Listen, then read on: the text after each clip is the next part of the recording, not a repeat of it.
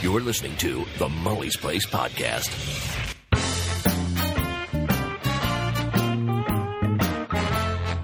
Welcome to the Mully's Place Podcast. Tonight, culture shock. Moving to a foreign country, what kind of things are you going to see?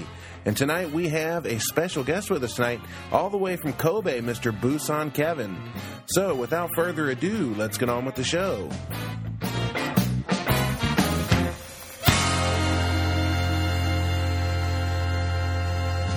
Hey, Dave. Hi, Jim. How you doing tonight? I'm doing fine, thank you, but I'm a bit sore. Why are you sore? Because for some strange reason, I started exercising again. Ouch, because I'm trying to lose weight, and I'm an old man trying to lose weight and exercise, and that's not pretty. Have you been going to the gym? I have, but unfortunately, because I'm so busy, I haven't been able to go very often. So I actually started doing push-ups last night in my own room, crying like a baby. Dave, I'm really sorry, but I can't believe you can do push-ups. Actually, and I'm not. Yeah, you should. You should call me on that because I actually could barely do hardly any last night. I haven't done so many. I did about 10 as one set, and then I tried to do several of them, and then I was able to put that together. Yeah, I can't do push-ups. I'm too heavy. Yeah. I mean, I'm pushing up 440 pounds. Wow. Yeah, no, Wow. I'm not that strong. Wow. I've been doing push-ups at night before I come up. I get on the steps and I get like an angle. Stair push-ups, we call them. Yeah. Not just, chair push-ups, yeah. but stair push-ups. And do them there. And after doing them a couple days, I noticed that, the shoulders were hurting through here, right? Yeah. But the pythons are Adonises we ain't. 24-inch pythons. Okay. 24-inch python, yeah, very good. Now, if we look down in the little corner here, I see someone. there's a little guy over there. Hi, little guy. Ladies and gentlemen, And tonight he's dancing around, too. we have a special guest with us. His name is Kevin. Kevin. That's right. Yeah, I'm Kevin. It's Kevin, a.k.a. Busan Kevin, a.k.a. Kevin O'Shea, the host of the Just Japan podcast. Oh, listen to him whoring his podcast on our I have to, but Kevin, but, go ahead. And, it's Kevin, man. It's Kevin. Jalen Kev as well. I usually I assume that anybody that watches me or listens to me obviously knows Kevin and Victor and all. Sure. But every once in a while I'll have somebody who's Victor, right? Wow. So Kevin, go ahead and introduce yourself to our viewers, listeners. All right. Well, first of all, I want to thank you, Molly and Dave, both of you, for having me on the podcast this evening. I really appreciate it. I am a fan of the show. Yay! We got a fan. I thought only your mom was a fan. Yeah, well, no, you've got two, and I think you've got more than two. And I also want to get out of the way. I just want to say that, Dave, it's a pleasure to finally meet you. It's very nice to meet you, Kevin, too. I wasn't sure if we were able to reenact this, that we said hello to each other. We kind of went through this a bit pre-show. Wow, you're a pro. No, but nonetheless, I've really enjoyed the show. I've been listening to I've been listening to all the episodes and really enjoying it. You guys have a really great chemistry together. It's really fun to listen to the kind of banter and conversations you guys have. You play off each other really well. No, you really do. You really do. It's one of the things that I found in podcasting. And we're both kind of new to this, or all three of us are kind of relatively new to this. Very new. I mean, we all started around the same time, actually. Yeah. And I'm doing a very different format on my show. I'm doing kind of a weekly interview with people. Oh, nice. And one of the things is every week I interview a different person about a different topic. Often it's about things that I don't know about Japan. So, people say, Jim's like smiling. It's like, but Look at Kevin pushing his channel. Look at Kevin pushing the podcast. I am. Why But not? Go for it, Kevin. Go ahead, Kevin. yeah, this is the pro whore that I am. That's right. Take lessons. But one of the things is it's really challenging sometimes to really to set up interviews and to coordinate with people. It's really tough often. And one of the things that actually a mutual friend of ours, your rival on the Just Japan podcast, Jim, Kansai PJ, said is like, you guys have this wonderful advantage that you have like we have each other. you have each other, your co-hosts, and in every episode you do have that, and you can play off each other and this and that. Whereas then I found myself, I mean, I don't think I'm the most boring individual in the world, but in a pinch sometimes when you find that when you'll hear that solo episode, it's like, hey, it's just Kevin tonight. That's because often an interviewee fell through or at the last minute canceled, and I've had that happen several times where it's like literally an hour before I'm supposed to record, they're like, sorry, can't do it for whatever reasons, and then you're like, well, I'm supposed to get out a show tonight or tomorrow or the day after, got to do it, right? But yeah, so great to meet you, Dave, and great to meet you, Jim, again. Thanks, Kevin. One other thing, Kevin, I know at the end of your podcast, because I've been on there 3 times already. Wow. As a guest. You've been that desperate for guests? Episodes 1, 9, and 14. Who's the whore now, James? Where we were talking about me. Kevin, I know the format of your podcast. You usually you let us do the intro in the beginning of who we are, where we're at, where we're from, blah blah blah. And then at the end of your podcast, you give us a chance to where can you find us on the web, right? Yeah. I'm going to ask you to do that now because there may not be people at the end. Yeah, true. And I still didn't do my intro. Yeah. Yeah. So I'm Kevin. I'm known online as Busan Kevin. I've been an active YouTuber since 2006. I'm drinking beer, guys, so I'm kind of like holding back burps here. No, I'm not holding them back. I'm actually belching half the time is not a podcast. Yeah, so there we go. And I've got my beer cozy that says "Kiss Me, I'm Irish." So my name's Kevin. I'm known online as Busan Kevin mainly, and I started doing the YouTube thing in 2006, and I was living in the city of Busan, Korea at the time. Hence Busan Kevin. A lot of people are like, "Why do you call yourself Busan?" Well, makes sense now. Right. That's it all makes sense. And so I was living in Korea at the time. I lived in Korea I moved to Korea actually originally in 2002. And I lived for a couple of years in a bedroom community outside of Seoul. Then I moved into Seoul proper. Then I moved down to Busan. I met my wife, who is Japanese, in Busan. She was working as a Japanese language school teacher at a Japanese language school as a teacher. And I later went back to Canada and then to Japan with my wife, who again I'd met in Korea. This may add some context later on to some questions in the show. I met her in Korea, and then we moved to Canada, and then we came to Japan. Right. Oh, okay. Yeah. So I've been in Japan now for 6 years. So Busan kept making videos about Japan. I'm a video blogger. I've got another channel called JLAN Kev, which at the moment is kind of my main base of operations. So I work as a teacher. I live in Kobe, Japan. I'm a podcaster. I've got my Just Japan podcast, which is now kind of my true passion. And it's doing very well. Yeah, and episodes 1, 9, and 14 are awesome. Go check them out. And guys, 1, 9, and 14, and the other ones if you have some time. Yeah, right, exactly. Right. And I'm sure there'll be some future episodes you can check out too. And I kind of want to punch PJ in the throat on my own podcast. I'm Jay Leno, and what's her name? Her name, Joan Rivers. Joan Rivers, yeah. I'm Jay, and he's Joan. Don't worry, PJ's going to be back soon, Jay. Damn. So welcome, Kevin. Good to have you on here tonight. Actually, the reason I want you to go ahead and do that now is we've actually got a question in the comments asking, can we link to you in the description? Which obviously I will, and in the show notes. But absolutely. Yeah, anybody that's watching, you can see the lower third in Kevin's. When Kevin's screen comes up, it says Busan Kevin. If you just go to YouTube and Busan Kevin, his channel will come up.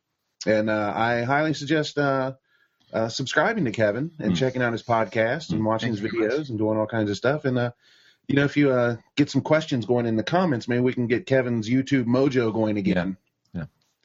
That's He lost his mojo? He lost his mojo. Oh, I'll tell you about that Oh, later. dear. We're going to have It's mojo complicated story on this The podcast. mojo's coming, and actually, to be honest, a bit of the mojo's coming back in a way. I've been recording some things lately. I've been recording a few things lately. They're sitting on camera, ready to go into the editing suite soon. And to be honest, probably I'm going to say within the next few weeks, a bunch of videos are going to pop up on Boost and Kevin. Okay. Cool. Sounds good. But it's going to be kind of a burst activity thing because I'm actually starting graduate school in September. Oh, That's right. You are. good luck with that. I did that. And tough. So I wish you. Yeah. And I've got two young kids, and and I'm working full time, so I'm going to be doing that online part time. Yeah. So. I just I did that with a new baby coming and a new baby just born, finishing it up, working full time as well. I sincerely wish you the best with this. You can do it. You can definitely do it, but it's going to take a lot. And yeah. Yeah, well, it's all Good luck. Yeah, well, that's what I've got. A lot of other friends who are in the same situation. Yeah, and essentially, what it comes down to is, and I think Jim knows from when I was like the most productive as a YouTuber, I'm just pumping out videos like a madman, right? Yeah, 2, 3, 4 a day. Yeah. Wow. And often just before I kind of stopped due to complicated reasons. I was pumping out I thought pretty high quality, pretty for me edited videos, and I was really pumping out a lot of stuff, and I was spending so much of my time doing it, a lot of social media time, most of it on social media, but I realized that that's all going to stop, and I don't want to. I'm hoping it won't completely stop. I'm hoping I can get a little bit out there, because there's a lot of really wonderful people out there who support me and this and that. But yeah, I'm going to be a grad student as of September, so. Wow. Well, we wish you luck with that, Kevin. Mm-hmm. And I know you're really tired because I've been following Kevin on Facebook the past day or so. We're just watching everything that he's posting, and his posts are tired. Is that what you're saying? Yeah, pretty much. Yes. His posts are tuckered out. He actually got up last night at 3 a.m. for an orientation. Actually, I got up 2 a.m. I went to bed. I went to bed at 8:30 with my son, my 3-year-old. And then I had to wake up at 2 for a 2:30 webinar. Mm-hmm. My university's in Canada, okay. And so it was like for international students and then people in my situation. And then I was up until 3:30, and then I had to try to go to bed again and wake up for before 6 to go to work. But then I went to bed and just thought about grad school. Exactly. Right. Yeah. And then I had a pretty rough day actually because of Murphy's Law, But what are you gonna do? Here I am. Hey. Well, you're here now. Yeah. It's awesome. All the crap of the day's over with. Oh yeah. Now it's just the crap of the night. That's right. Now you're stuck with us. The day wasn't too crappy, and the nights. The day wasn't too crappy, and the nights wonderful. So I got a beer and some good company. So yeah, here we are. Yeah. Yay. Okay, guys. Well, anyway, both of you are familiar with the video that I put up today. Yes. Talking about culture shock. Yeah. I have anybody that's watching this, I have a new series on my channel called Mully Weighs In. And what I do is I weigh in on topics that the people that are watching want to know about. Well, they want my opinion on. So I thought this would be a pretty fun way to make some videos and get to meet the new people and all this and all that. And I got a lot of really good questions from people. So I mean, I've got material for like the next couple months. And I'm getting more all the time. So anyway, somebody wanted me to weigh in on culture shock. Okay. So I made a video today. Anybody that's viewing us now, you can go check that video out later and see what it is. I got quite a few really good comments. In the on that video, and I thought tonight we could address some of the comments. We've got printed out here. I got my copy. I've got a copy. I've got my copy right here. And Kevin's is probably on his screen. So anyway, just some really, really good comments here, and I just kind of wanted to get your guys' opinion along with my opinion on some of these comments. Okie dokie. Okay? Yeah. All right. All right, so we'll just go in order here. Let's give her. All right, so Frederick Koenig over there in Switzerland, 60 Frederick. He says, culture shock, isn't it somehow a sign of not being prepared yourself of the country you are visiting? Trying to understand why different countries do something different to your hometown makes the visit awesome. Sometimes it's better to go to one country several times than having many stamps in your passport from, obviously other countries. What do you guys think about that one? He's almost kind of hitting several different things in this one. Right. Like for example, being prepared. Mm-hmm. Like being prepared for the country you're going to. I can't really speak. Okay, I'll try to say this really quickly, and I'm long-winded. So, we have plenty of time. Yeah. As far as Japan goes, I wasn't really hit in the face with culture shock just because I had been living in Asia for 5.5 years before I came to Japan. I've been living in Korea, but I'd had that maximum culture shock when I went to Korea, because that was like 2002 early. The web was young.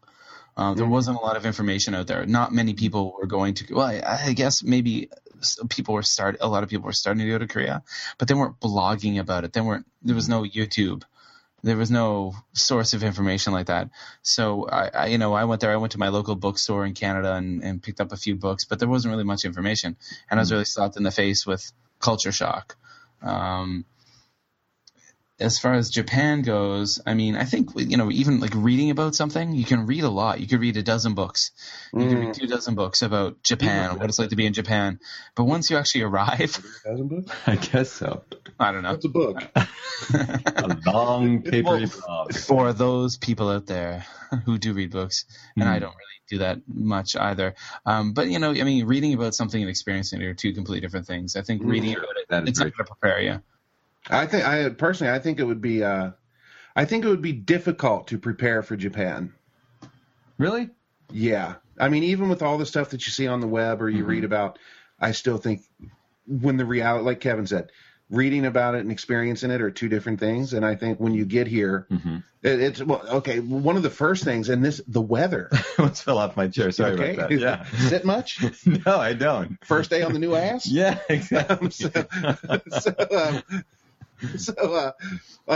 This is a very mild thing, but when I first got here, the one thing that stuck out to me so much when I first got here, I got off the plane in Narita. I got through customs, got my bags, blah, blah, blah. And when I walked outside, when the doors open, I got punched in the face with a wall of heat and sweat and humidity that I had never imagined in my life. Whoa, and you're from Kentucky. Right. And the humidity here is just like, oh my God, I cannot believe this. I mean, this place would make Tarzan sweat. It's just, and I couldn't believe that that really, because it was just that thick, murky wall of heat, Yep. Yep. I know. Yep, I know. You can hear about it, but it's not the same. I have sweet Lord Jesus, I know. Yeah, we've been talking about humidity and weather the past couple days, here and there, and I keep hearing people say, "Well, you need to go to Atlanta in July." I've been to Atlanta in July. It's not like here. Wow. How about you? Well, for me, when I first came to Japan, I think the biggest culture shock was on the train. I actually flew into Nagoya, and I'll never forget being on the train, and it was very crowded, and I literally had the moment where good Lord, every single person on this train is Japanese. I know that sounds crazy, but I mean, every single person on this train is Asian. And, coming from Los Angeles and everything, especially from where I lived, there were lots of Asians, lots of Koreans, Japanese, you name it. But there were also lots of white people and brown people and purple people and all those kind of things, and just like, wow. There sure are a lot of Asians here. There sure are a lot of Asians. Who let them in? But no, it was really a big wow moment. It's like, wow, I know it's a homogeneous society, but they weren't kidding. Wow, they really do look alike. No, I wasn't at that. But it was very humid as well too. But of course, when we came, there was no internet. There was nothing like that. So you got a couple of pictures from book or something like that. Them book things that you were talking about a few minutes ago. A Lonely Planet or something. Yeah, exactly. And those are, you can take what you can out of those things. Yeah. But there's nothing like the internet now where you can see lots of pictures of lots of different things. So that was a big surprise to me. Well, actually, that reminds me. I mean, I guess it's not really a Japan story, because I mentioned I didn't really have the culture shock when I came to Japan because of the fact that I had experience in Asia. But I mean, a quick Korea story. My first night in Korea, I remember I literally ended on a Friday night in Korea, at the airport, Incheon Airport, and the owner of the school came to pick me up at the airport. Mm-hmm. They really take care of you there compared to, I mean, I don't know about now, but in 2002, they'd pick you up at the airport, bring you to your free furnished apartment. They pay for the airfare, all that stuff. But I remember getting picked up at the airport, the school owner, some of the Korean English teachers, and we're heading towards the place where I was living. And they're like, "Oh, your apartment isn't ready, so we have a hotel for you for the next couple of days." And they by the time we got there, it was probably around 8:00 at night. They dropped me off the hotel. They're like, "We'll be here tomorrow morning to get you." And they dropped me off the hotel, and I get there. And then it's, there's the convenience store on the first floor. And I remember walking to the convenience store. Now in Canada, there's pretty strict liquor laws, very strict alcohol control laws. Yeah. You can't buy alcohol at corner stores or in supermarkets or, convenience stores. No. It's all in government controlled liquor stores. Obviously, clearly no open container laws. Very, very strict regulations with alcohol. And the police definitely enforce those laws with great vigor. So I can remember going to this, and I'd heard, like, in Korea, I can drink in public, you can drink outside, and I'd never experienced this before.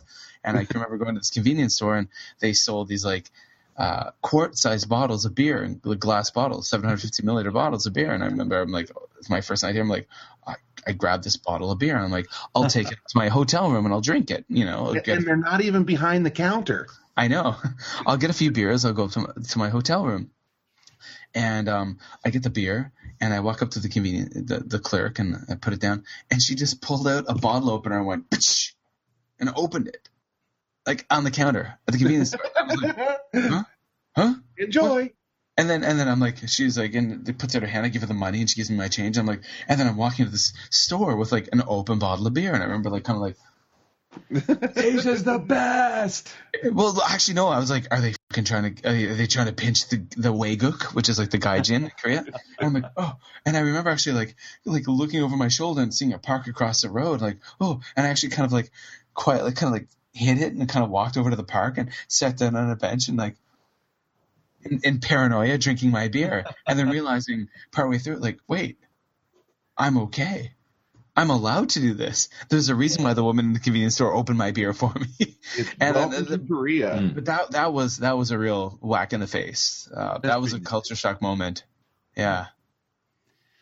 Well, I'm going to throw something out here, and Sure. I'm just going to throw it out. No trash. Yeah. Okay, go ahead. The thing about culture shock with me is I'm wondering how much, especially when somebody first comes to a country, like when I first came to Japan, how much is culture shock really connected with just homesickness? Because when I first came to Japan, it was in late October, and I was moving around a lot in the prefecture. I really didn't have any friends. This was back in Japan when nobody had telephones. I didn't know anybody. And Halloween was just around the corner. It was Christmas, actually. It was just around the corner. And I'll never forget my first Christmas was in Shizuoka after coming back living in another city. And I didn't know anybody. The only two people I knew, one girl, her boyfriend had flown from the States. And so they said, okay, we had like some lunch or something. Okay, bye, Dave. And this other guy I knew went off and did something, because there were not a whole lot of foreigners back then. It was just like basically me going home to my apartment, my first Christmas without my family ever, and like boo-hoo. So, I mean, that was a bit of a culture shock in that situation, but I think that was a lot more homesickness than anything else too. So I think sometimes for some people, especially right off the boat, it's combined. But after a few years, once you don't miss your family anymore or what have you, and you're still shocked about some things, then that's pure culture shock. Family, yeah. Family. That's that 4-letter word, I guess. Yeah. Where'd you learn how to spell? Hey, as I said, I haven't even read 12 books. Yeah, I think culture shock's going to hit everybody differently, and a lot of times it can be very surprising. I mean, you've got the obvious things like the squat toilet. Mm-hmm. I mean, the first time you see one of those, even if you've seen pictures of them, sure. The first time you've got one right in front of you, it's like, oh my God, you got to be kidding me. Yeah. Can I tell a little story? Kevin likes my stories. Here's a little story. I love your stories, Jim. Here's a squat toilet story. Tell away. Let me take a sip first. Yeah, I was here on vacation, and we went up to this place called Nihon Daira. It's on top of this mountain, and it has a really good view across the bay, and then Mount Fuji's off in the distance. And there's a hotel up there, and there's also a cable. Like is it called a cable? And it's not a cable car. What do you call those? The ones that hangs from the cable and goes across. Gondola? What's that? Gondola? Gondola. That's in the water, isn't it? I don't know. I don't know. And you know what I'm talking I don't know. Cable car. I don't know. I'm just sitting here. Yeah, folks. cable car. The one I'm just sitting here. I'm just sitting here. Anyway, it's a big touristy area. So we get up there, and I have to use the restroom. And we're over at the gondola area. Mm-hmm. And I'm like, oh, my God, I really got to go. Yeah. Obviously, it was a number 2. And Thanks for sharing. But, yeah, I think we all kind of figured that. I use a squat toilet, There's only one time you're thinking of peril when it comes to a squat toilet. Exactly. That's true. Especially when you're a guy. Yeah, that's all right. Yeah. I had to pee. The water was so deep. Yeah. Yikes. So where's the restroom? And they pointed out to me, and I go running over, and I run down this flight of steps, run in the bathroom. One stall's open. I push the door open, and there's that squat toilet. And it's the first time I had seen one. I'd been here like a week, but they had a regular Western toilet in the house where I was staying. So I'm looking at this thing, and I'm like, what is this?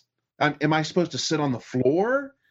Like, how do I use this? And I was like, I can't do it. And I ran back out, hopped in the car, and there's a hotel. I said, take me over to the hotel. So we went over to the hotel, and they had a Western toilet. And really, wow. Yeah. Wow, I know I was birthed under fire in Korea when I got there in 2002, man. Like, the squatters are squatters, man. And they didn't even have toilet paper in them. Good luck finding toilet paper in a bathroom in Korea in 2002. You always had to carry your own packets with you everywhere you go. Carry a backpack with packets of toilet paper. And then even the talk about culture shock. They didn't flush toilet paper. There would always be it looked like a little garbage can beside the toilet. That's right. Where they just wipe the ass and throw the dirty soiled toilet paper in the bucket. Yeah. Now, once upon a time, yes, Korea, when the pipes weren't wide enough to deal with toilet paper being flushed down, that made sense. Mm-hmm. But in 2002, when I first landed there, in a modern kind of subdivision of Seoul, that didn't make sense. Why would you have that? The toilets could handle toilet paper, but nonetheless, there would be a small waste paper basket beside every toilet filled with shit-covered toilet paper. Pardon my French.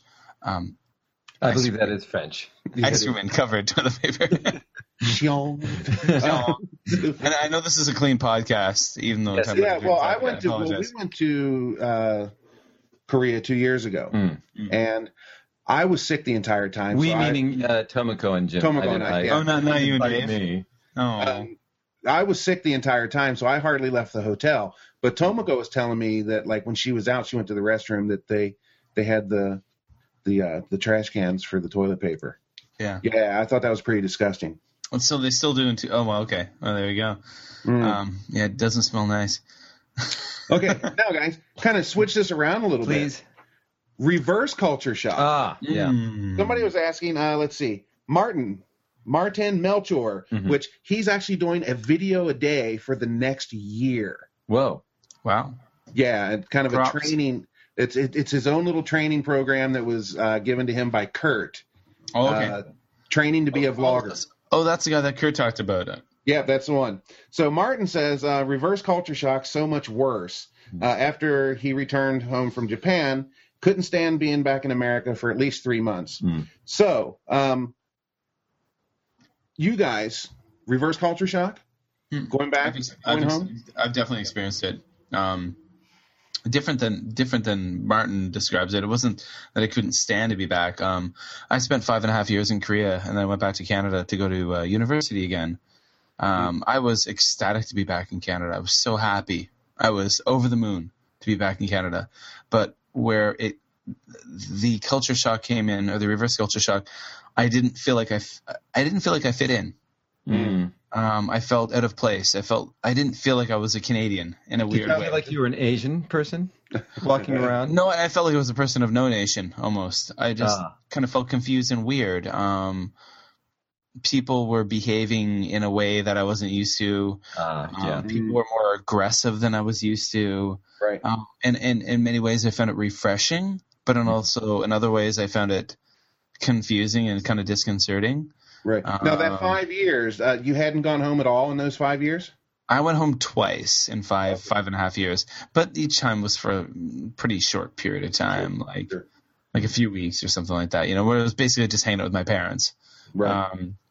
But yeah, to actually go back, and to be honest, and I mentioned this to Kurt in a comment one time when he was talking about like how long it's taking him to kind of feel getting back home. And actually, to be honest, for me, it felt like it took about 3 or 4 months, more like about 4 months, to actually feel like, all right, okay, cool, I'm back again. And one of the big things for me actually was when I got to Korea, realizing how safe it was, much like Japan. Like I could go for a walk at 2 o'clock in the morning in a seedy neighborhood, and no one would lay a hand on me. Right. Sure. No one would bat an eye. Yeah. No one would bat an eye. No one would try to mug me or have their way with me. Oh my God. As many people want to. But of course, no one would try to do any harm to me. Yeah. I could go in the middle of the night and walk around. I could pull out $50 from my wallet, and no one would jump me when I walked out of the convenience store. Yeah.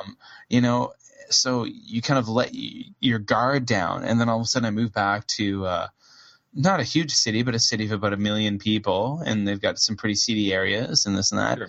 And all of a sudden I'm kind of walking around like do, and all of a sudden there's like junkies on the street, and there's like crackheads, and there's like aggressive panhandlers, and people in your face like, give me money, and you're like, whoa, what's going on here? Yeah. And that really kind of spun me for a loop. So it definitely took a few months for me to get used to that. So I definitely have experienced. I think reverse culture shock was much rougher for me than actual culture shock of going to a new place. Yeah. Oh yeah. How about you, Dave? I remember one time several years ago, I had to go back because my visa had finished, and I was waiting for another visa to be processed, and it took a lot longer than I thought it would. And that was several years ago, and we had a big earthquake in the Southern California area. And so everything shut down for several months. So it was very difficult for me to get a job or anything. And what was so interesting for me is, even though I'd been in Japan, and this is actually after I'd only been in Japan for 2 years. After being back in America for, let's say, 3 or 4 weeks, and I was staying in a room that literally had not changed. They had not changed anything in the room. At your parents' house? At my dad's place, yeah. Everything was, even in the drawers and everything. A couple of things were a little off, if I opened up a drawer, like, oh, what's this pen doing here? And it was so weird because after about 3 weeks, I was thinking, was Japan a dream? Was that real? Was that a television episode in my brain, like some kind of Twilight Zone episode or some science fiction episode? Because this is real and it really hasn't changed or anything. So that happened to me when I went back after just 2 years of being in Japan and having to stay in the States for a while. Oh, I should mention to everybody that's listening to this, Dave and I have been in Japan for the same time. Yeah. About 23 years, a little over 23 years. I think we're about 5-6 months apart. Yes. But we both came in 91. Yep. I've only been here for 6 years. You suck. I'm a newbie. The first time I went home was after a year and a half being here. And now my experience was a little different than you guys. When I came over here, I was married to a Japanese when I got here, and we were living with her family. And I didn't speak a word of Japanese when I got off the plane. I could probably count to 10, and that was about it. So I was sink or swim as far as the Japanese goes, because, I'd have to, listen to her mom and dad talk and her family and all this and all that. And the neighbors would talk to me, and I had no idea, I was a deer caught in the headlights the entire time. So after about a year and a half, I finally took a trip home, and I can remember getting off the plane in LA. And when I was walking through the airport, all the announcements were in English, and everybody was speaking English, and it was an overload. I couldn't process it. It was too much. I'd been listening to Japanese for so long. I mean, obviously, I understood what people were saying, but it was just so much. It was like, oh, my God, where do I focus my, where do I listen, Yeah, it's interesting because I think there was a scene in Superman that was very similar. So are you saying that you're Clark Kent? Yes, I am. Or that, or Bruce Almighty, listening to the prayers. Oh, okay. Yeah, that's true, too. Wait a minute. Which are you, God or Superman? I want to be Superman. Yeah, that's a better one to go you just for. Want the cape. Yeah. No, I just want the shorts. Just the shorts. Yeah. It's interesting you should say that, though, because I was going to mention that as well. When I went back to the States, I think during that same trip, it was just like, going to a restaurant. When you're in Japan and you're not, you don't know Japanese very well, it's all just background noise. But once you can hear somebody at another table say something that's fairly interesting or gossipy or something, like, what the are they? It becomes a cacophony of noise. You're like distracted all the time. You're like, all of a sudden you're like eavesdropping in conversations. Like, oh, what's that? Yeah. And that's one thing I found, even like with Korea and Japan. Even if you become relatively proficient in understanding the language, my Korean was always a hell of a lot better than my Japanese is. And although my spoken Japanese is crap and a half, I still comprehend quite a bit. I can turn it off. I go to a Starbucks here in Japan and I'm not listening. I mean, if I actively listen, if I sit down and like, I'm going to listen to them, I can understand pretty much most of what they're saying. But I don't. But when I go back to Canada, I can't help it. Yeah. Because they're all speaking English. And then all of a sudden I'm like, oh, that's interesting. Oh, that's funny. Oh, that's naughty. Oh. Exactly. Now, somebody, Uchiha Itachi, kind of made like I think they were trying to be cute, but they said, were you forgetting English words and phrases and all that other fun stuff? Like when I went back to the States, or even now. Well, that's actually that's called there's actually a technical term for that. It's called first language attrition. Oh, okay. Yeah. First language attrition. It's a matter of a lot of people. Yeah, first language. A lot of people who do live in a country like Japan or Korea. You have the people who immerse themselves in the language, for example, who are only using Japanese, of course, their actual native language diminishes. But not even that. It's just people, for example, like in my case, where I don't use Japanese very much because of my work environment, much like yours, Dave. I listened to the last episode of the podcast where you talked about your situation, and I'm very similar to you. In my situation, I spend my days teaching young children. I can't use complex vocabulary. I can't talk about current topics and issues. I can't talk about, ISIS in Iraq and the moves that they're making and what's going to happen with that. I can't talk about that. And then when I come home, I've got little kids. I've got a wife who's frantic taking care of little kids, and she has no time, although she has the language ability, she has no time nor the interest to talk about politics or history, or current affairs. So I don't get to talk about these things that I want to talk about or discuss. I don't get to talk. So I'm sitting at home, like I'm listening to things, I'm intaking, but I don't get to talk about it. And I find that too. Like I've got that what they call first language attrition, where I'm losing my vocabulary. Words are on the tip of my tongue. I'm on stage talking to my friends back home. I'm like, oh, how do you say? What is that again? And I do have issues. I have issues. But I absolutely, definitely, and I feel kind of dumb sometimes.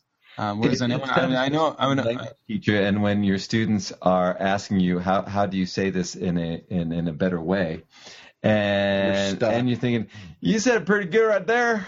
Sounded good to me. Sound good to me. There you go. Right. Sounds perfect. And not only that, then a student right next to you says the word. It says something like, yeah, what she said. What this person who's paying me to teach Right. them this language. Yeah, what she said. Yeah, One of the right higher there. level students will correct right you. there. Yeah, exactly. They'll give you a word that you should have used. Yeah, exactly.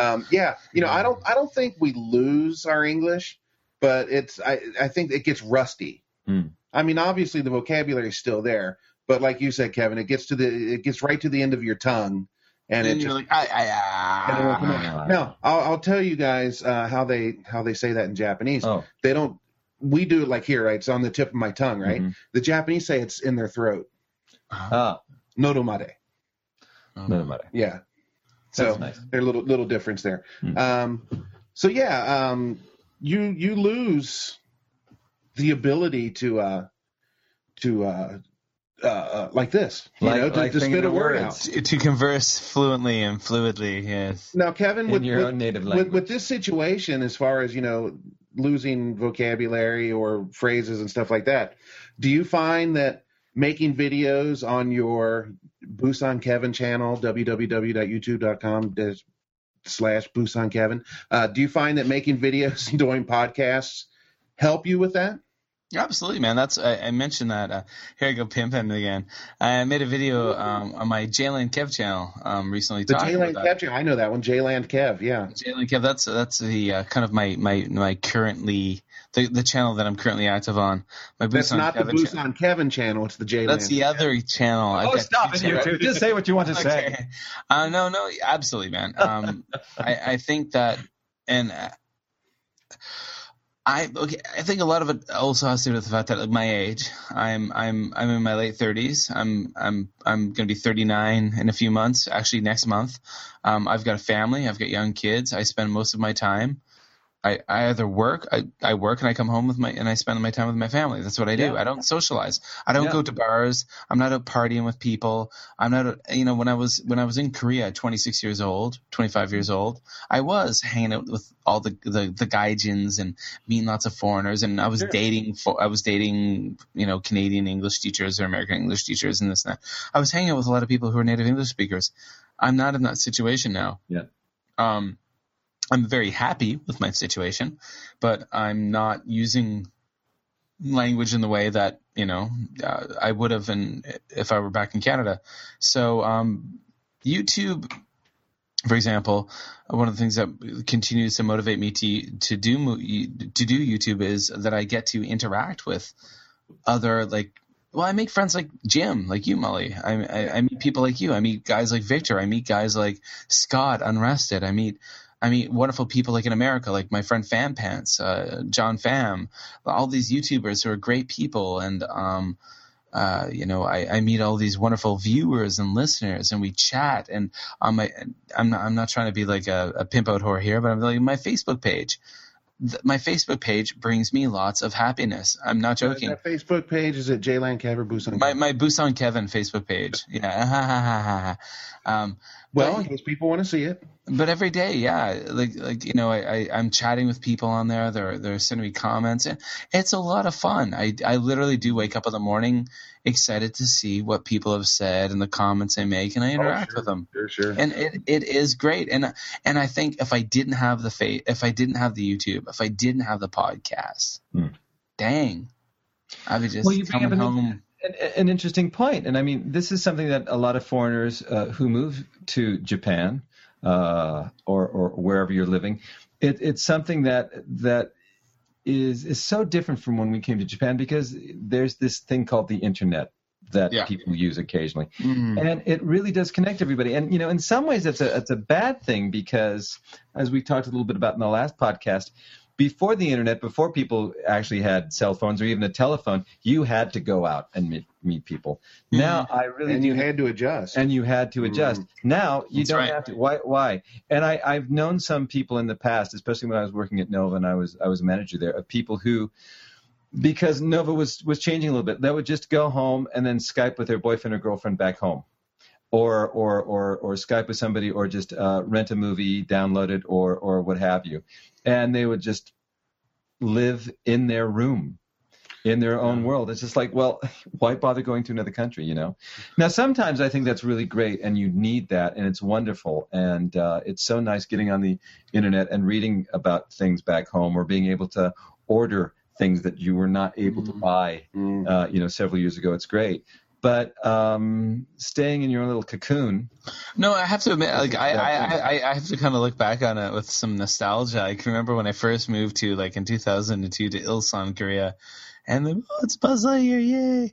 I can remember we had email was obviously around at that point, 2002, but there was no Facebook, there was no MySpace, there was no YouTube, there's no social media, and I can remember actually, like, this one moment I was by this Lotte department store in Ilsan, and there was this foreign guy across the road, and he was this blonde guy with a big kind of like afro, kind of like blonde hair, and he looked at me, he saw me across 4 lanes of traffic, and he waved his arm, and we actually like literally crossed 4 lanes of traffic to meet each other. It was like, "Hi, my name's Kevin. Where are you from?" He was like, "My name's so and so. I'm from South Africa." I'm like, "I'm from Canada." "Awesome, man." And we're like, "How long have you been in Korea?" He's like, "I've been here for 2 months." I'm like, "I've been here for 2 weeks." "Oh, what's your email address?" And like we got the email, What's the email address? Yeah. Let's go meet up and drink beer sometime, because we couldn't have phones at that point. They wouldn't give foreigners couldn't get cell phones, and I think I had a land phone, but he didn't have a land phone. So it was like, and then we couldn't get internet in our apartments either, so we had to like check your internet at work. Your email. Well, when we first came over here, getting a phone in your apartment cost $600 or $700. Oh, more than that. It was really, you had to buy your phone line. Just to get a landline? Do it. What's that? Just to get a landline. Yeah. To get a phone line, you had to pay I remember it was about around $1,200. Okay. I remember doing it. Wow. Now, my first month here, I was calling home. You get a little homesick, right? So I'm calling, call my friends, call my family, blah, blah, blah. And my first phone bill was almost $1,000. Wow. For the month. Wow. And that was like, you can't make any more phone calls. Nope. Because I wasn't working. I had one shitty little job where I was just working a couple hours a week. I couldn't afford to pay for anything. So it was like, there wasn't the convenience of the internet. Nope. Nope. Yeah. Okay, guys. Kind of move forward here. Now we've got the Uchiha Itachi also said, and this is the one that kind of spurred me to do this evening. This is kind of the meat and potatoes of this podcast for tonight. He says something to weigh in on. I've heard people saying that even after living in Japan for years and being fluent in Japanese and maybe even being a citizen, some Japanese people still treat you as a foreigner who knows nothing. What's your opinion on that? Gentlemen? Yep. Okay, I'll chime in very quickly because I'm the noob. But in my opinion, yeah, of course, because I'm not Japanese. And why would anyone ever expect me to be Japanese? Because I'm not. I'm a white Canuck. In my case, I have no issue with that. I have no problem with that. For me, I surrendered myself to that. How shall I say that existence a long time ago. It was like that in Korea as well. A lot of people say that I can use chopsticks better than any Korean person they ever met. And then people in Japan say, "Oh, you can use chopsticks better than any Japanese person you can meet." Whatever. It doesn't bother me because this is my perspective. I'm not someone who's trying to be Japanese. Yeah. I'm not someone who is attempting to be. I'm a Canadian guy who I'm a Canadian guy who was a software designer in Canada who said, "Hey, I'm bored. I want to do some traveling." I went to Korea. I taught English. I met a Japanese woman. I fell in love. And then I decided to come to Japan. I'm like, I have no ambitions of being Japanese because I'm Canadian. I love Canada. I'm a proud Canuck. That's me. It would be better if I could speak better Japanese. But yeah, I am a foreigner. Right. Yeah. How about you, Dave? Yeah. Well, It's interesting you say that because I agree with you as well, Kevin, because there are some foreigners that want to become Japanese. I am Japanese, and they wear the Japanese dress, and they're Hanegaijin, basically crazy foreigners that are more Japanese. Hanegaijin, yeah.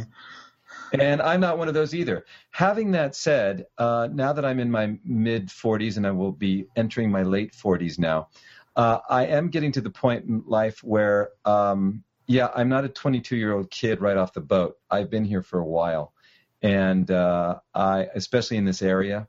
So when somebody who's younger than I am or a little older than I am, and they know me. Now, if you don't know me, how would you know that I haven't been here? But, I mean, people who I've taught for a long time who know I've been here for almost a quarter of a century say things and treat me like I'm right off the boat. I almost want to slap them. Mm. So somebody I don't know, yeah, sure, you don't know me from Adam, so why not? You would think that, Right. Yeah, but somebody who I've taught for a decade, who knows I've been here, who knows the amount of taxes I've paid into this city and knows that I've been here when the station was a very different building and everything. And then they're saying like, oh, Japanese people do this. It's like, don't make me hurt you. Right. And that's what I'm getting a little upset with. It's like, no, don't treat me like I'm some 22-year-old kid anymore, because I'm an adult now. And granted, I'm not Japanese, but I've been in this area for longer than you have. And I mean, I've gotten this from some people who have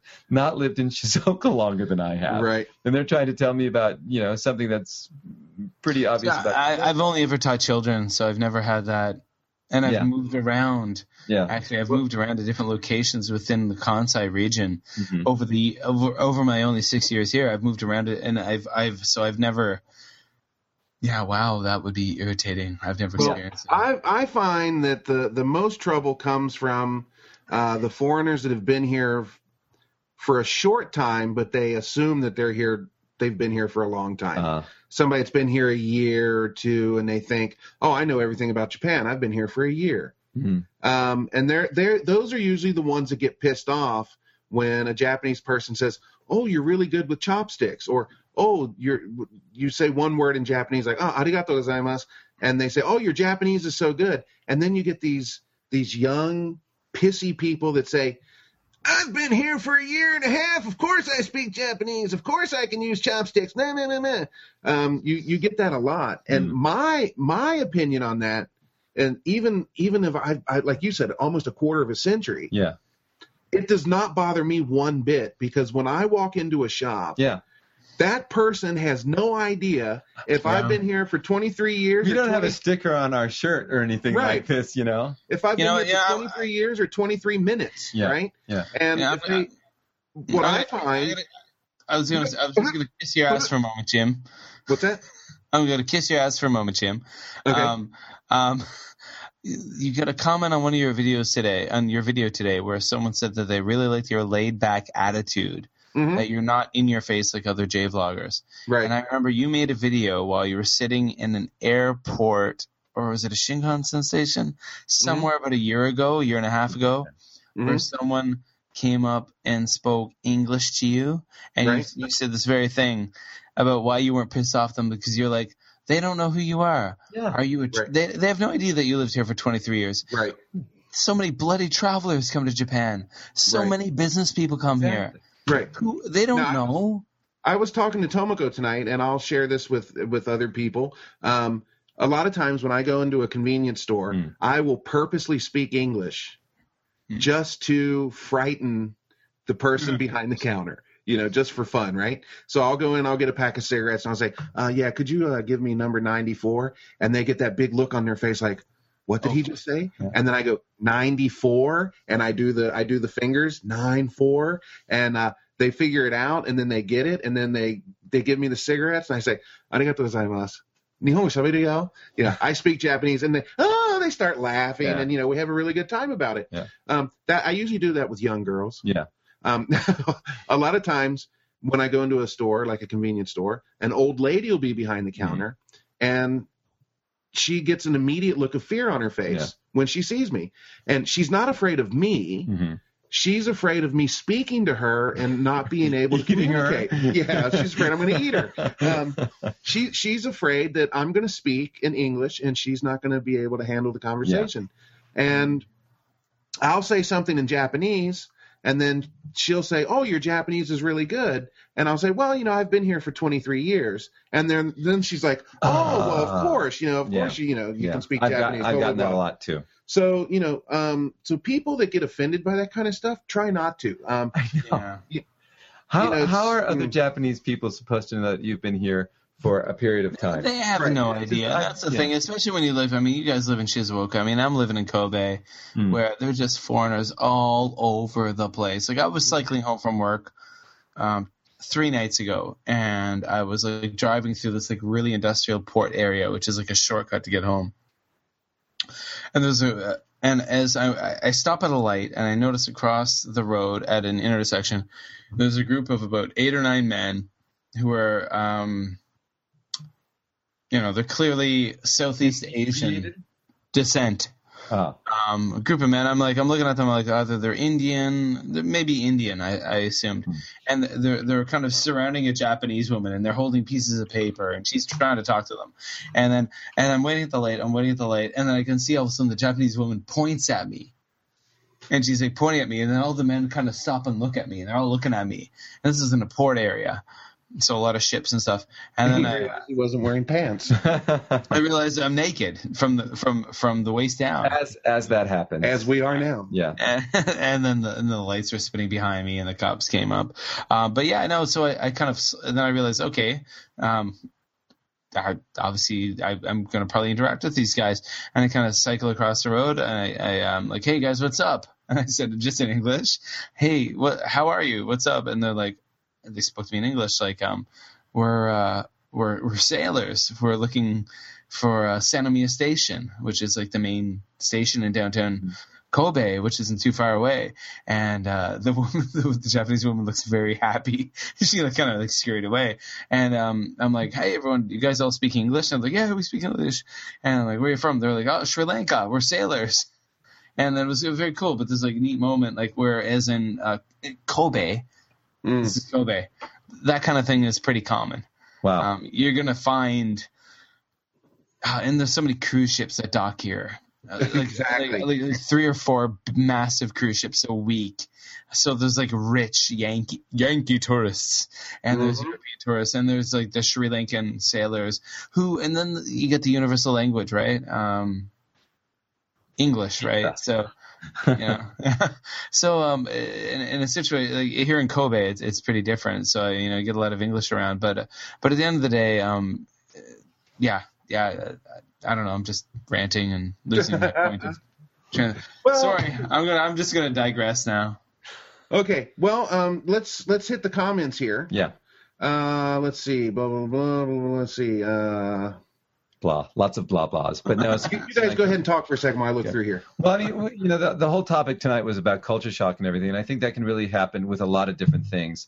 And as you said in your video today, Jim, it's really one of those kind of situations where it's you go, what? And even if you've been lived in a country for a long time, that still can happen to you occasionally. And it really depends somewhat on what kind of week or what kind of day you're having, Yeah, absolutely. Let something fly, and then sometimes no, I'm not doing this. And I'm not in the mood for this. Yeah, I'm not. I'm just no. I'm yeah.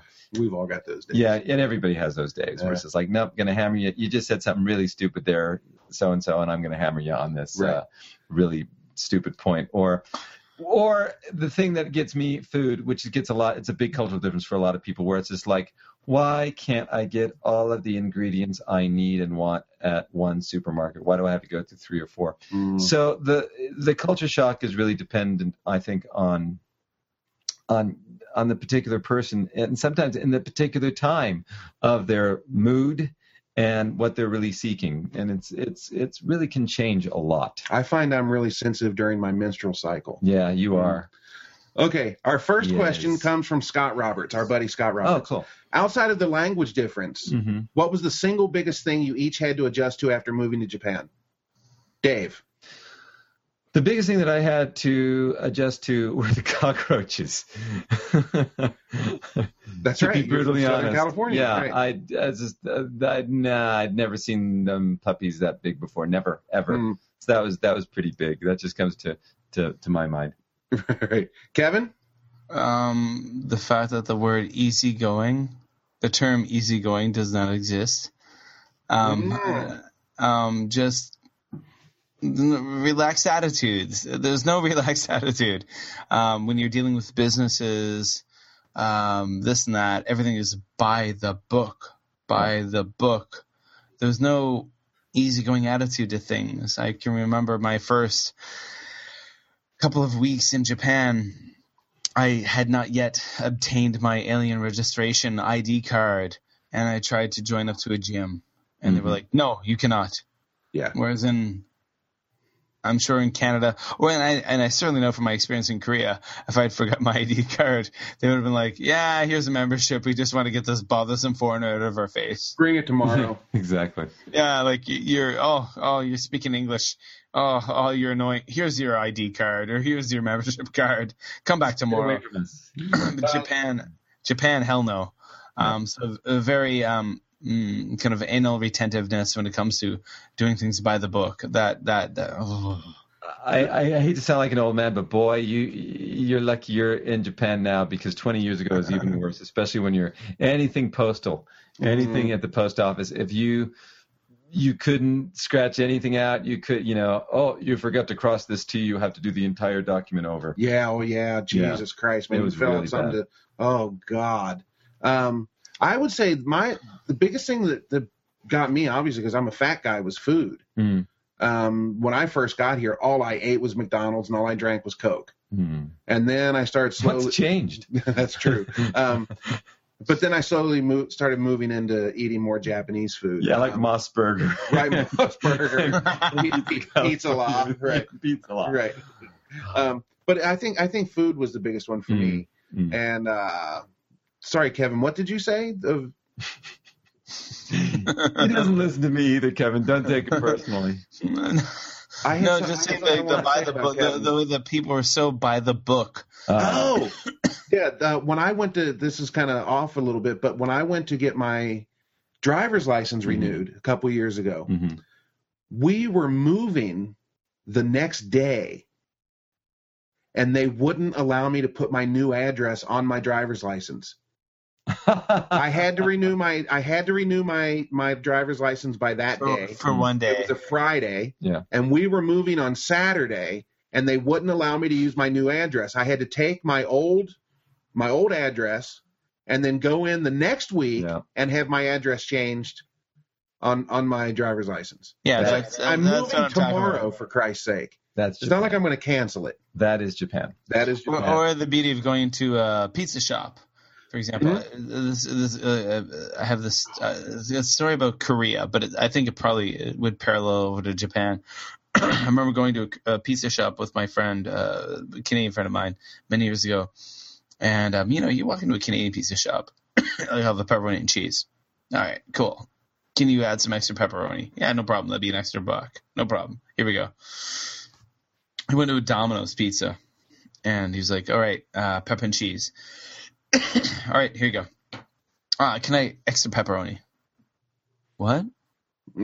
Extra pepperoni? Huh? What do you mean? Can I have extra pepperoni? What do you mean? I want more pepperoni in my pizza. Can you add some more? I'll pay. Huh? Yeah. No, we can't do that. And this big debate went on. Like the manager was called and blah, blah, blah, blah, blah. How the manager's called? Yeah. Yeah, but at the end of the day, no extra pepperoni. I don't think it's so bad here now as it used to be, but do you remember back in the day, like if it wasn't on the menu, you couldn't get it. No, that's essentially what it came down to. It was just like, you're ordering something off the menu. Our brains have just exploded. Like we went to the steak restaurant one night, what's the Donkey, what's the name of that place? Bronco Billy? No. Anyway. Big Cootie Donkey? Big Cootie Donkey, that's the one. We went to Big Cootie Donkey, the steak hamburger, right? Yeah. And they had like the hamburger with corn and a salad, and then they had the cheeseburger with potatoes in a salad. Well, I wanted the cheeseburger with the corn instead of the potatoes, and they wouldn't have any of that. It's like, it's not on the menu. You can't do that. And I've told this story before to Dave. Dave knows this one. You may have even known this one, Kevin. When I first got here, I went to McDonald's, and when you get French fries, you want ketchup, right? Yeah. Have you heard this, Kevin? Have you heard this one? Maybe so not. I go to McDonald's and I order a set, and it's got the French fries, and I ask, can I have some ketchup? Now, 23 years ago, they did not have packets of ketchup at McDonald's. Nope, they did not. You could not get a packet of ketchup. And I said, could I have some ketchup for my French fries? We don't have any ketchup. And I was like, this is McDonald's. Yeah. And she says, we don't have ketchup. So I ripped open my burger, and I pulled it open. I said, what's that? I pointed to it. She says, it's ketchup. And I said, well, wherever you got that, go get me some of it. And then, she's all flustered. And about 5 minutes later, the manager comes out with this little plastic cup with like 3 squirts of ketchup in it. And I'm like, what the hell am I supposed to do with this? I might get one dip, Yeah. But for the longest time after that, whenever I would go into that McDonald's, they would all hide they would have ketchup ready for me. They would get ketchup. To be a cop. Yeah. Okay. Craig Marshall says, in your experience, how long does it take for culture shock to sink in and or resolve, if any? Time at all. I remember when I first came to Japan, my biggest problem actually with culture shock had nothing to do with a lot of the people around me. It had to do with the weather. And it was during rainy season, and I never had experienced anything like that. And the problem that I had during rainy season was the apartment that I had didn't come with any kind of dryer. And it was extraordinarily difficult to get clean clothes. And as anybody knows who tries to dry their clothes when it's in a wet, musky kind of situation, is your clothes smell. And this was just a really bad situation for me. And not only that, it was a bad situation at work and a lot of things happening. And so that actually put me in a bad situation mentally for a while. Just like, what am I doing here? I can't even clean my clothes. And what got me out of that was I finally found a laundromat, a coin laundry, as they say in Japan, that was open until 12 or 1 o'clock at night. So I could finally wash my clothes and get them dried so they wouldn't stink. So that was my biggest situation, not just with culture shock, with just kind of depression, because what the hell am I? I don't know anybody here. I don't have a telephone. This one lady that I'm working with is Satan's spawn, and all of my clothes smell. And so that's why, as I was saying at the beginning of this podcast, how much of it is homesickness and how much is it culture shock, and how do those really interact? For me, once I was able to get clothes, and I got a video cassette recorder, and they got me a TV because my TV had broken, and I was able to watch movies again. That really made things a lot different and a lot better for me. TV was a bitch, wasn't it? Yeah. It was. I remember the only things I had to watch were Santa Barbara. What was the neurologist? Ben Casey. Ben Casey. Wow. Ben Casey. I don't remember that. And Wanted Dead or Alive, the TV series. That was all I had of English programming. Yeah. Wow, that's nasty. On regular TV. Wow. Okay. After somebody says we were talking a load of shit, I don't know what the hell he was talking about. When you were going to, he was making a joke. Oh, okay. When you were talking about having to go to the bathroom and the Korean stuff. So that's a joke. Okay. After 23 years there, do you still get moments of culture shock? Yes. Yeah, I do. Especially now that I have kids and that I'm having to deal with or having to learn about the schools and everything. My daughter had yet another day off. There's some kind of myth that Japanese children go to school every day, and it's not true. I was about to say something. Right. Kids get days off all the time over here. It's just extraordinary. Or half days, stuff that we never had in the States. When I was growing, I never had that many days off. Yeah, we have a longer summer vacation. But I think if you add them all up together, it's pretty much the same. And there's no rhyme or reason. It's like, thank goodness my wife has a calendar, because what's Amy doing here? What's my daughter Amy doing here? Why isn't she in school? Oh, it's a day off today because the teachers needed their biweekly meeting or something like this. It's like, what? what the hell do they talk about all the time? Mm-hmm. So that kind of stuff, because I'm involved with this school system, is just, it's what the heck? What? Well, even now after all this time, there's still, I get those moments where when I thought I'd seen everything, Jesus Christ, what just happened? Yeah. And I can't think of anything specific at the moment, but yeah, I still get things. How about you, Kev? I'm sorry. I'm starting to kind of fade off into Kevin's getting sleepy over there. Oh, oblivion. Is not having any sleep the night before. I definitely do. I definitely get those moments where I'm like, what's going on here? I guess with my, one thing that gets me going is with, like, for example, like the kindergarten school system.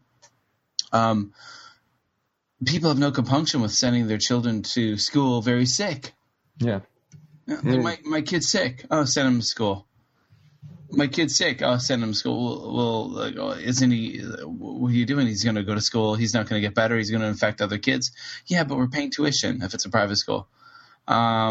This or that. But yeah, just like this kind of kids, parents sending kids to school very sick. Over the years I've been here, it's just like, huh? That makes no sense to me. Because back home in Canada, a lot of the kids that I've seen in my classroom would never be in school. Right. Yeah. Ask him up, send him in. You get these like 5-6-year-olds who are like basically on the verge of death, like staggering into class in the morning. The parents dropping them off like, bye-bye. Right, with a surgical mask about the size of half of their head. Yeah, exactly. Yeah. And you're like, wow. And wearing shorts and a T-shirt, and it's 20 degrees below zero. Yes. Yeah. And then 20 minutes later, you take their temperature, and it's like 39.8. Right. And then you call the parent, and you call the parent, and they're like, we can come and get them at 4:30. Yeah. Great. Yeah, well, the uniforms, the school uniforms. Like my elementary school kids in the dead of winter, it's almost snowing weather. Obviously, it doesn't snow here in Shizuoka, but it gets pretty cold down in the 30s. Class is a T-shirt and shorts. And the kids are in shorts and T-shirts, and the windows are open. Yeah. And it's freezing cold in there. But they get the little hat on. That'll keep them warm, right? Yeah, oh, God. Okay, let's get a couple more of these, and then we'll let you go, Kevin, because I do see your eyes slamming shut over here. It's because we're boring him to death, James. No, I'm not bored. I just haven't had much Bod sleep. Zero says, I went to buy something from Bic Camera in Shinjuku on my first day in Japan, and the guy served me. He didn't treat me like a foreigner at all. He spoke really fast Japanese. In my opinion, I think that's rude. To assume that the person is going to understand what they're saying, and just blah, blah, blah, blah, rattle stuff off in Japanese to them. Come on, guy. What if this person doesn't speak Japanese? I would be more offended by that than I would be somebody trying to speak English to me. If they have no idea that I speak Japanese, if they didn't know and they just rattle it off to me, would you like to know if I can speak the language first? I don't know. In some ways, I can see that's a nice thing because he's, it's in Shinjuku, and so it's a little bit more metropolitan, just a smidge than Fujieda, just a little, just a little bit, a hair's smidge. So in some ways, I think a lot of people would think like, wow, this is great. I mean, he's treating me like a regular person. He's not trying to be condescending or anything like this. So there's a lot of ways. And I mean, what you feel is fine. It's justifiable because it's how you feel. But I can see how a lot of young people would be like, yeah, he's not treating me like a foreigner. He's treating me like a real customer and everything like this. Who knows? They might even have had a problem in the past of somebody.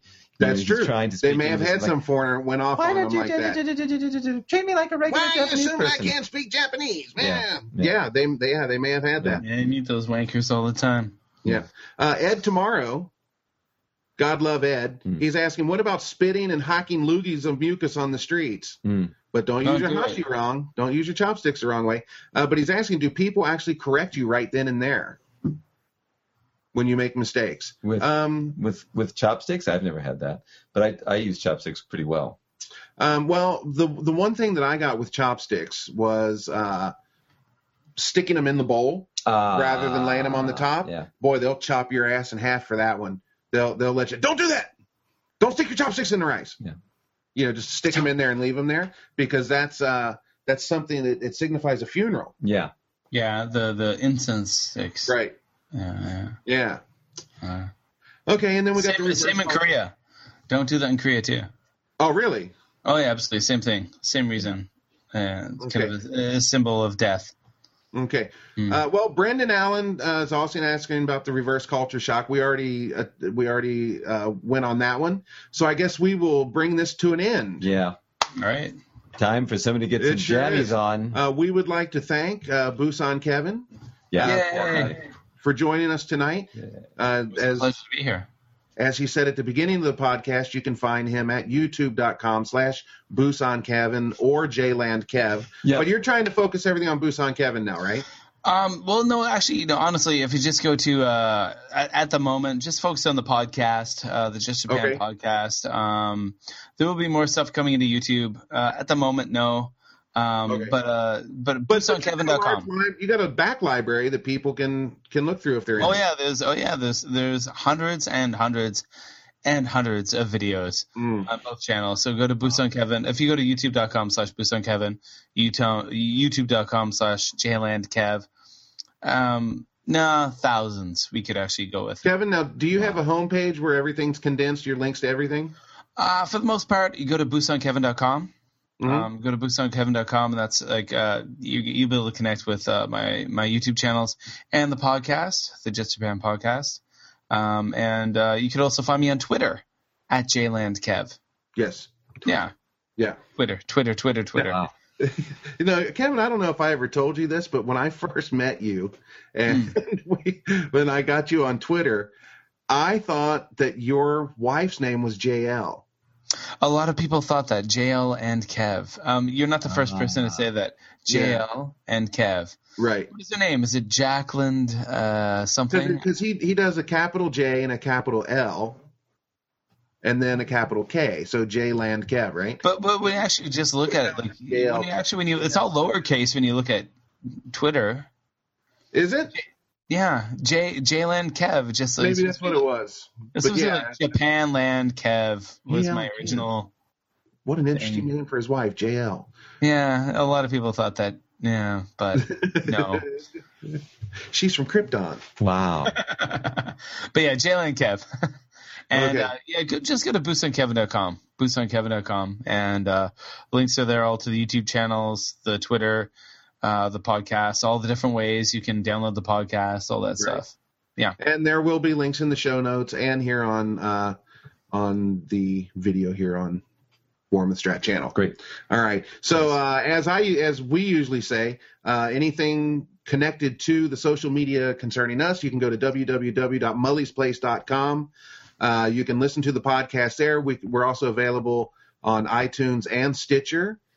And we're Twitter at Mully's Place. Then that goes to me, Dave, or Tomoko. And I guess that's about it. Right? Sounds about right. Dave, you got anything else? No, I got nothing. This is Mully. This is Kevin. This is Dave. Keep it between the lines.